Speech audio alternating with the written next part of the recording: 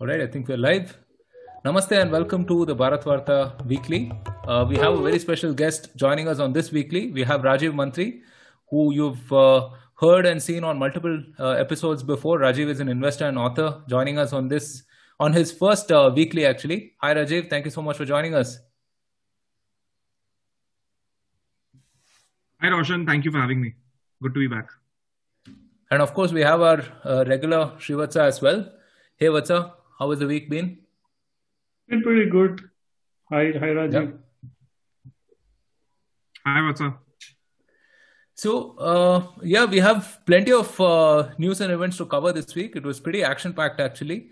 Plenty of news from the world of politics, geopolitics, in fact, sports, and other related topics, right? So this week we'll discuss the anniversary of the emergency, the COVID-19 Delta Plus variant, NATO's withdrawal from Afghanistan, New Zealand's win in the first World Test Championship final, Prime Minister Modi's visit to meet Kashmiri leaders, and of course, UP being a top-ranked state under the Smart Cities mission.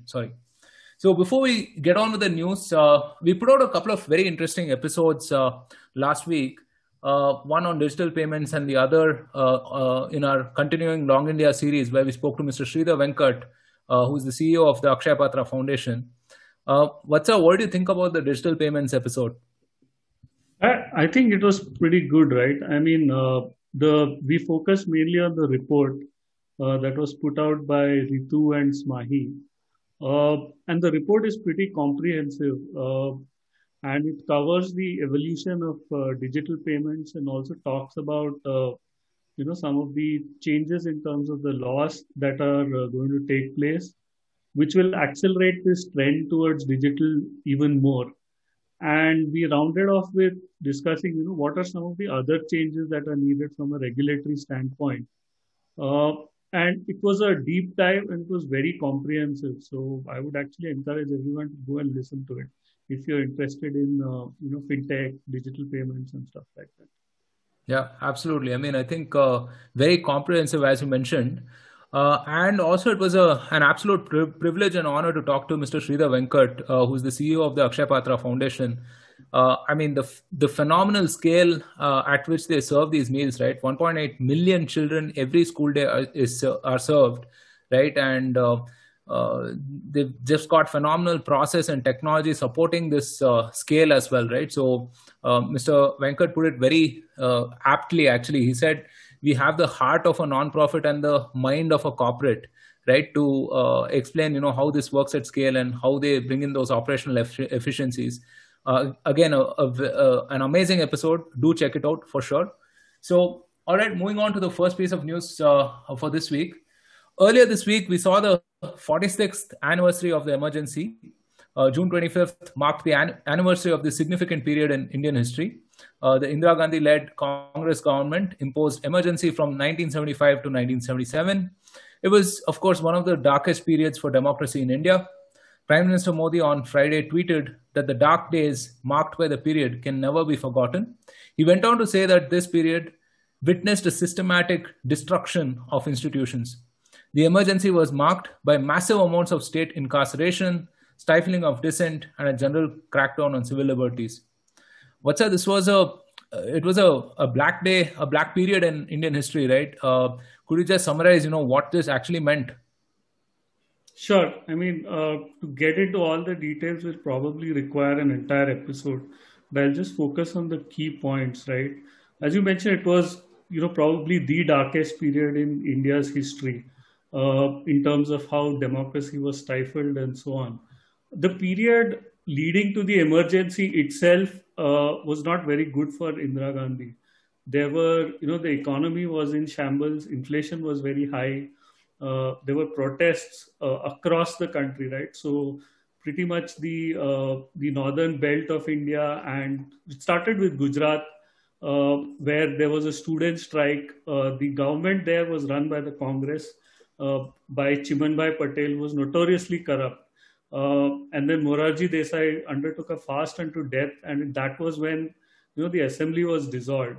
And this kind of galvanized the movement against Indira Gandhi across the country. You had the JP movement in Bihar, where again the assembly was not dismissed, but Indira Gandhi pretty much threw an open challenge to JP, saying that, if you want to come and fight the elections which were to be held in 1976.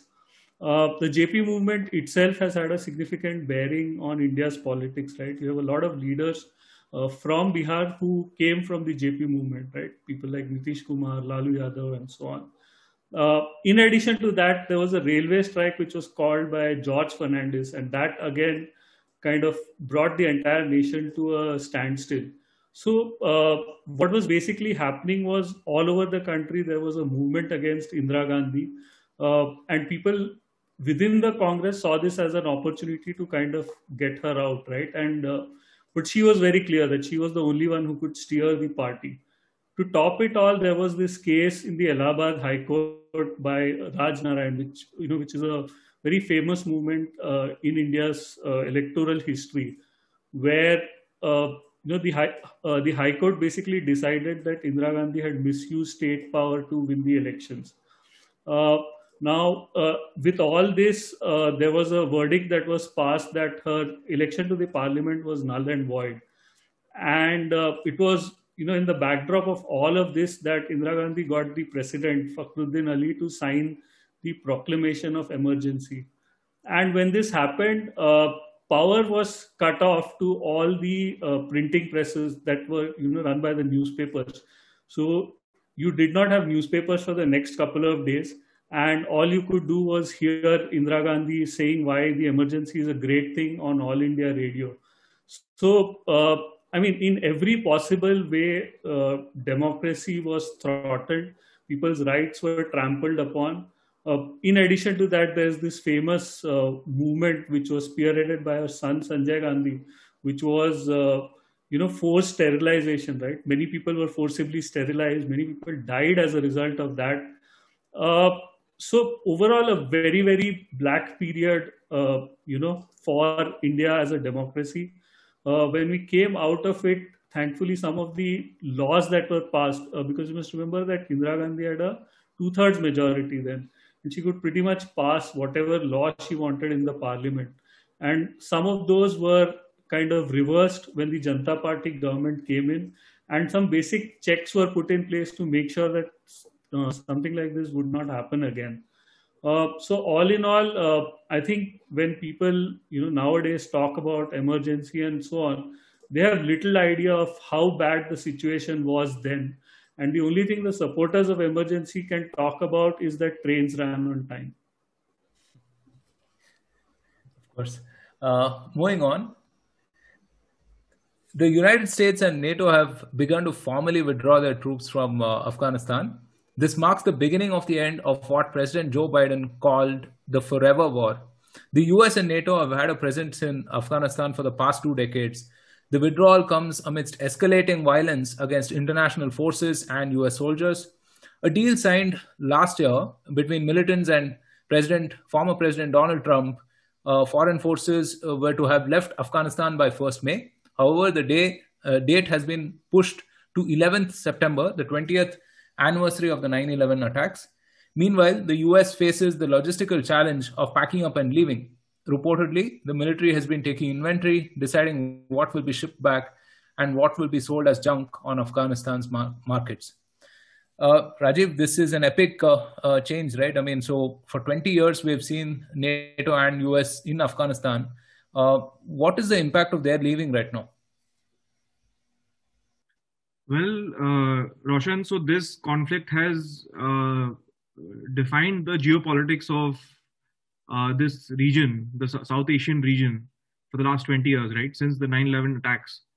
And for people like us in our generation, almost our entire sort of adult life has been punctuated by events connected with this larger conflict playing out in Afghanistan and Pakistan, connected to the US terror, sort of anti-terror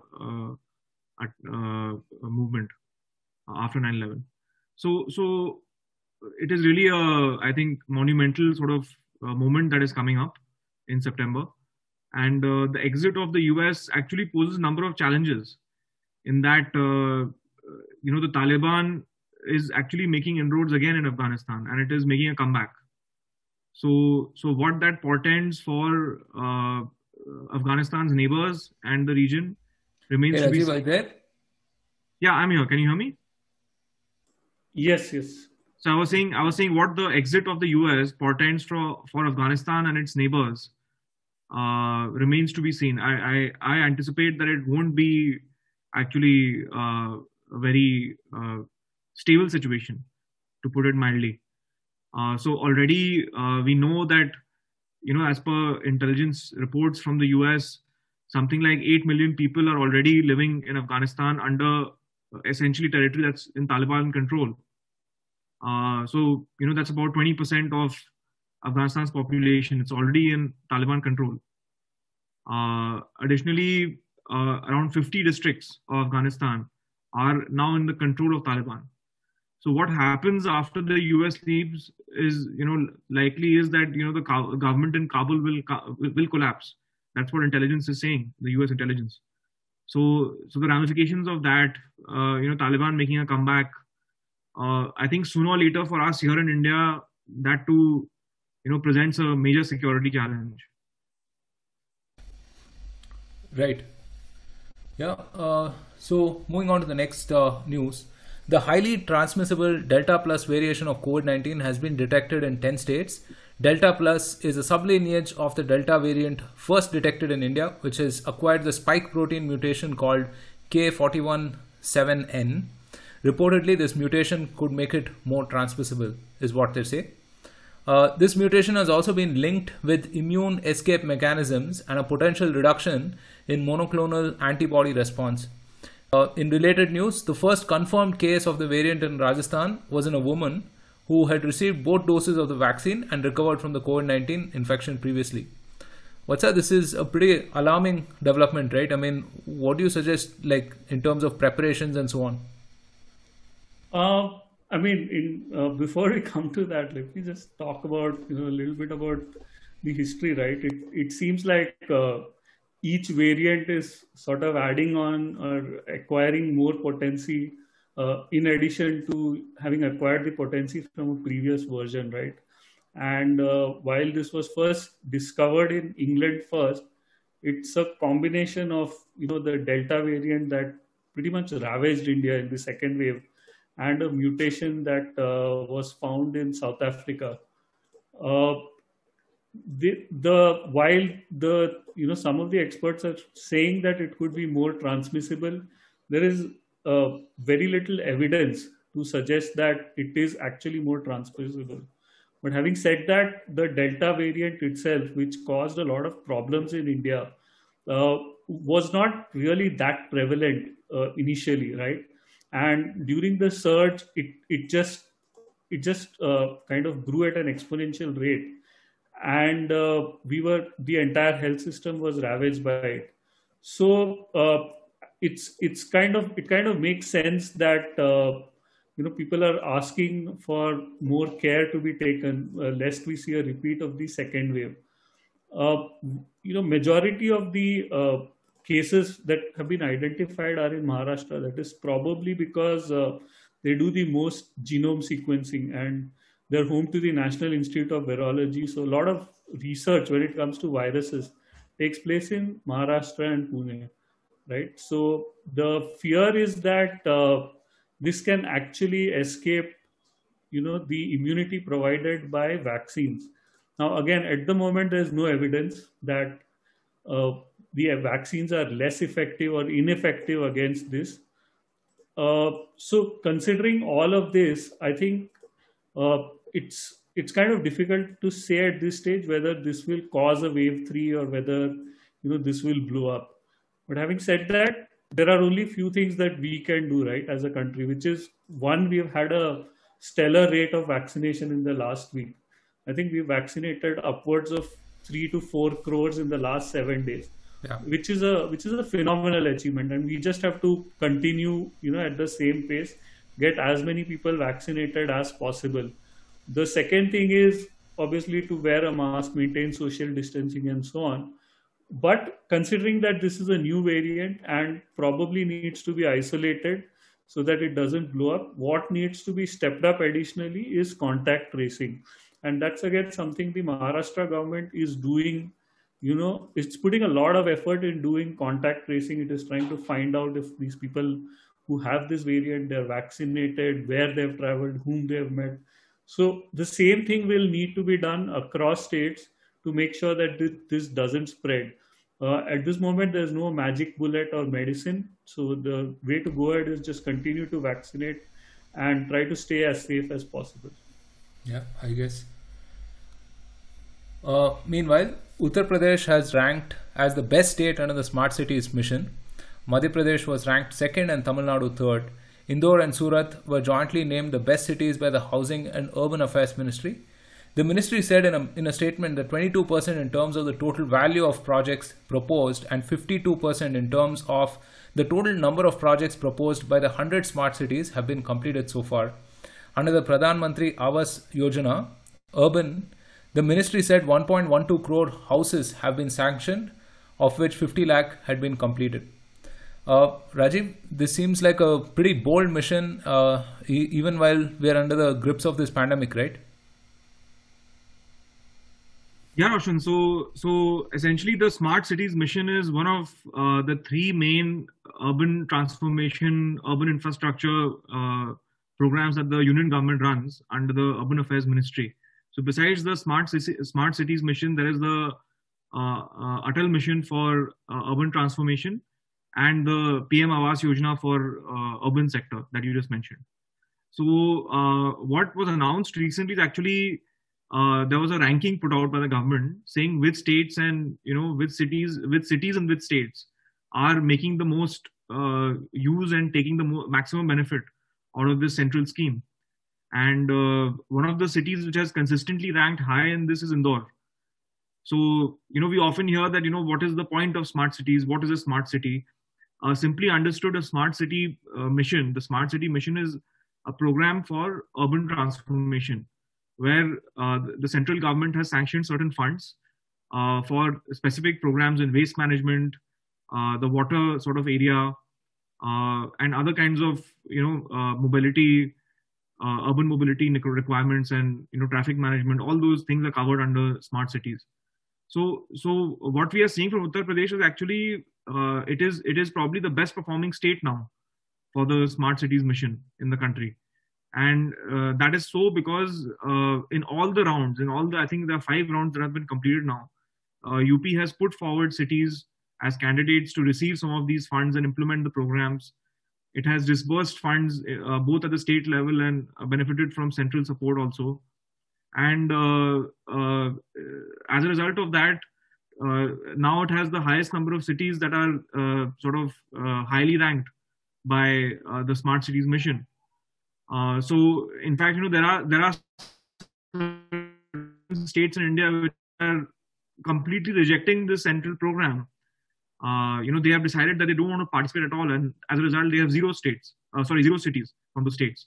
And UP, of course, I think is setting the benchmark for the country by sort of fully participating and kind of working with the union government to, frankly, deliver something which is of grave importance, right, for economic growth. Right, absolutely. And in fact, I think way back last year, we had covered some of the infrastructure development projects of Uttar Pradesh under the Yogi government, the Yogi ji government.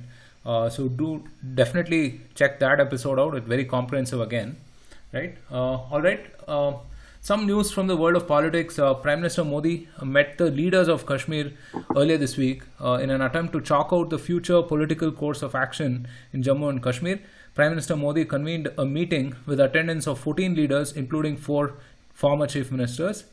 This is the first meeting to take place since the abolition of or abrogation of Article 370 and splitting of the state into 2 union territories. The 4 former chief ministers of Jammu and Kashmir who attended the meeting are Farooq Abdullah, Ghulam Nabi Azad, Umar Abdullah, and Mahbooba Mufti. So, what's up? We did put out an episode sometime back on 1 year after 370, right? With Sunanda Vashisht and I forget the other person. But yeah, Srimoy Talukdar. Srimoy Talukdar, of course, right? So, and that was pretty comprehensive, and everyone was pretty optimistic for the future. What do you think this signifies? So, I mean, this is, as you mentioned, the first time the Prime Minister has met all of them. But the interesting thing was the meeting was held without any agenda, nor were, any conditions put forth by, these 14 leaders, the two major parties from Jammu and Kashmir, the National Conference and the PDP. Previously, they were pretty, fixated on the fact that 370 had to go before they start talking to the central government, right? But now I think there's a recognition that Article 370 having gone is fait accompli. It is not going to be reversed, at least not by, till this particular ruling dispensation is in place, and possibly not by anyone else, because, it could be political suicide across the country, while it may pay some dividends in J&K. Now, and in fact, Omar Abdullah went to the extent of saying that there was no point talking to this government about it. And the steps that were laid out, for all of these political parties from Kashmir were very clear. The first was that delimitation would be carried out first in Jammu and Kashmir for the assembly segments. All of these parties, they were talking about wanting statehood first. But it was made clear to them that things will happen in a certain sequence. First, there would be delimitation, which, and it also meant that the Constitution of India as it applies should apply in Jammu and Kashmir fully, which includes, things like SC/ST reservation and so on. So before any talk of all of these things have to be in place. And possibly the road ahead for statehood will be tied to the way the economy functions, right? There is a lot of conflict that these parties have benefited from, right, in Jammu and Kashmir, and economically. So from that point of view, it's like a carrot and stick approach, where they're being asked to move away from sort of encouraging conflict for personal ends to making sure that law and order is supreme in the state, first in the Union Territory, and then whenever it becomes a state, the state of Jammu and Kashmir. So I think these messages would have been sent very clearly to all of these parties. The other thing that I think would have been made clear to them is that, Ladakh will continue to stay as a Union Territory, and there is no way it's ever going to be part of Jammu and Kashmir again. So I think a lot of credit also has to go to Manoj Sinha, who has been Lieutenant Governor of J&K, in the way he's handled the entire situation. He is probably the first politician to have been the Lieutenant Governor of J&K, and the way he has, handled the local elections and made sure that there is a lot of focus on infrastructure development. There is, some 12,000 crores worth of capital expenditure that's planned in the Union Territory, which is more than double of what it was, the earlier.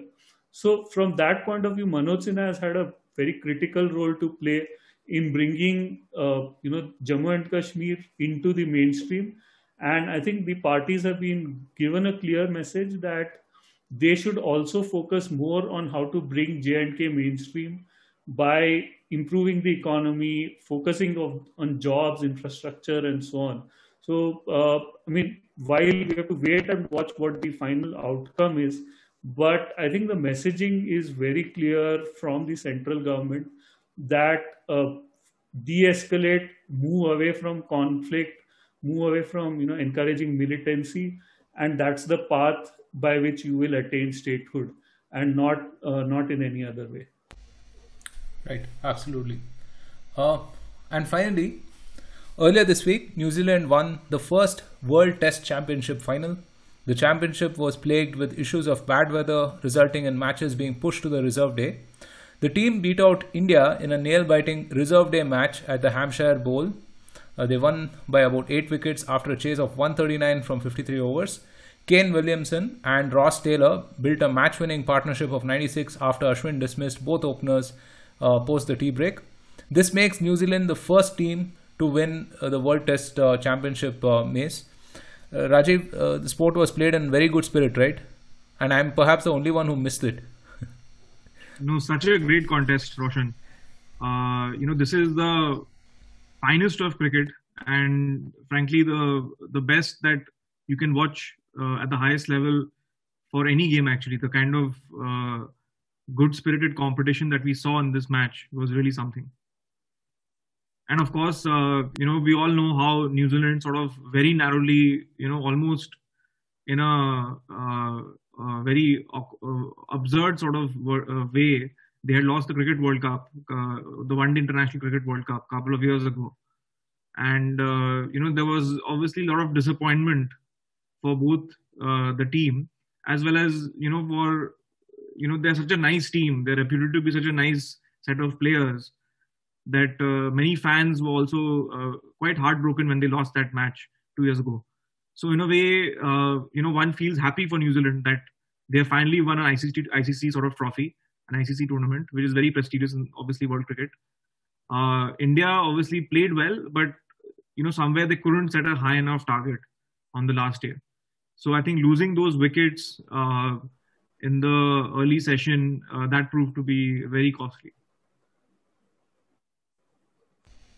Right.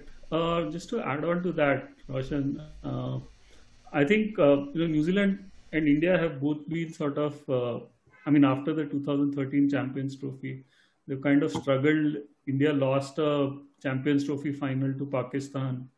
India lost a World T20 final as well, right, to, I think it was Sri Lanka.